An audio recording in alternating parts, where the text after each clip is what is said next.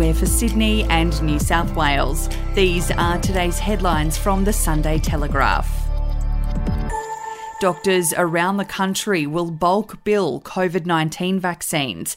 The Pfizer vaccine will be delivered in hospitals and Pfizer hubs due to the stringent storage requirements, but GPs will be mostly responsible for administering up to 53 million doses of the AstraZeneca drug. Both COVID vaccines require 2 shots within 21 days. Expressions of interest for GP practices opened yesterday morning with the hope up to 1,000 practices would register.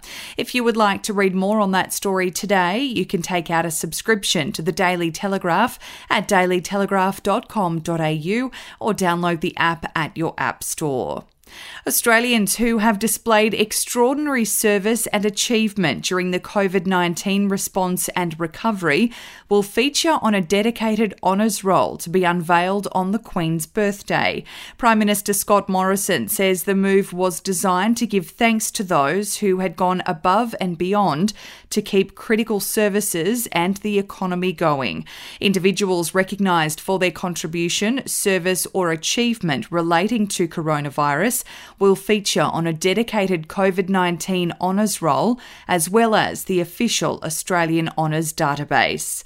We'll be back after this.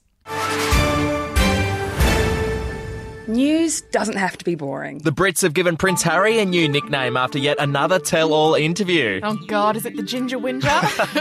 Let the team at news.com.au get you up to speed each day with their podcast, From the Newsroom. A couple were busted joining the Mile High Club. Well, I guess they can't fly Virgin anymore. Politics, sport, red carpets, royals. Get all the goss in just a few minutes.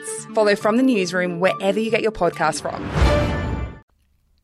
Police have chased down 50 tip-offs regarding the whereabouts of missing woman Melissa Caddick, with the search stretching to Queensland, South Australia and Victoria. The tips have ranged from sightings in the street to information from the public about where she might be.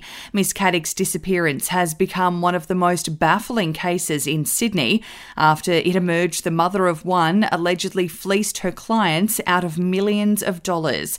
The 49-year-old hasn't been seen since ASIC raided her Dover Heights mansion on November 11.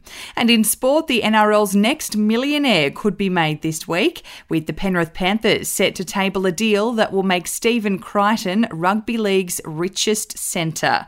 Crichton will be offered a $10,000 a game upgrade to his existing contract as part of a new deal expected to be worth $2.25 million over 3 years. The 20-year-old originally reneged on a $500,000 a year handshake deal. Those are your headlines from the Sunday Telegraph. For updates and breaking news throughout the day, take out a subscription at dailytelegraph.com.au. We'll have another update for you tomorrow.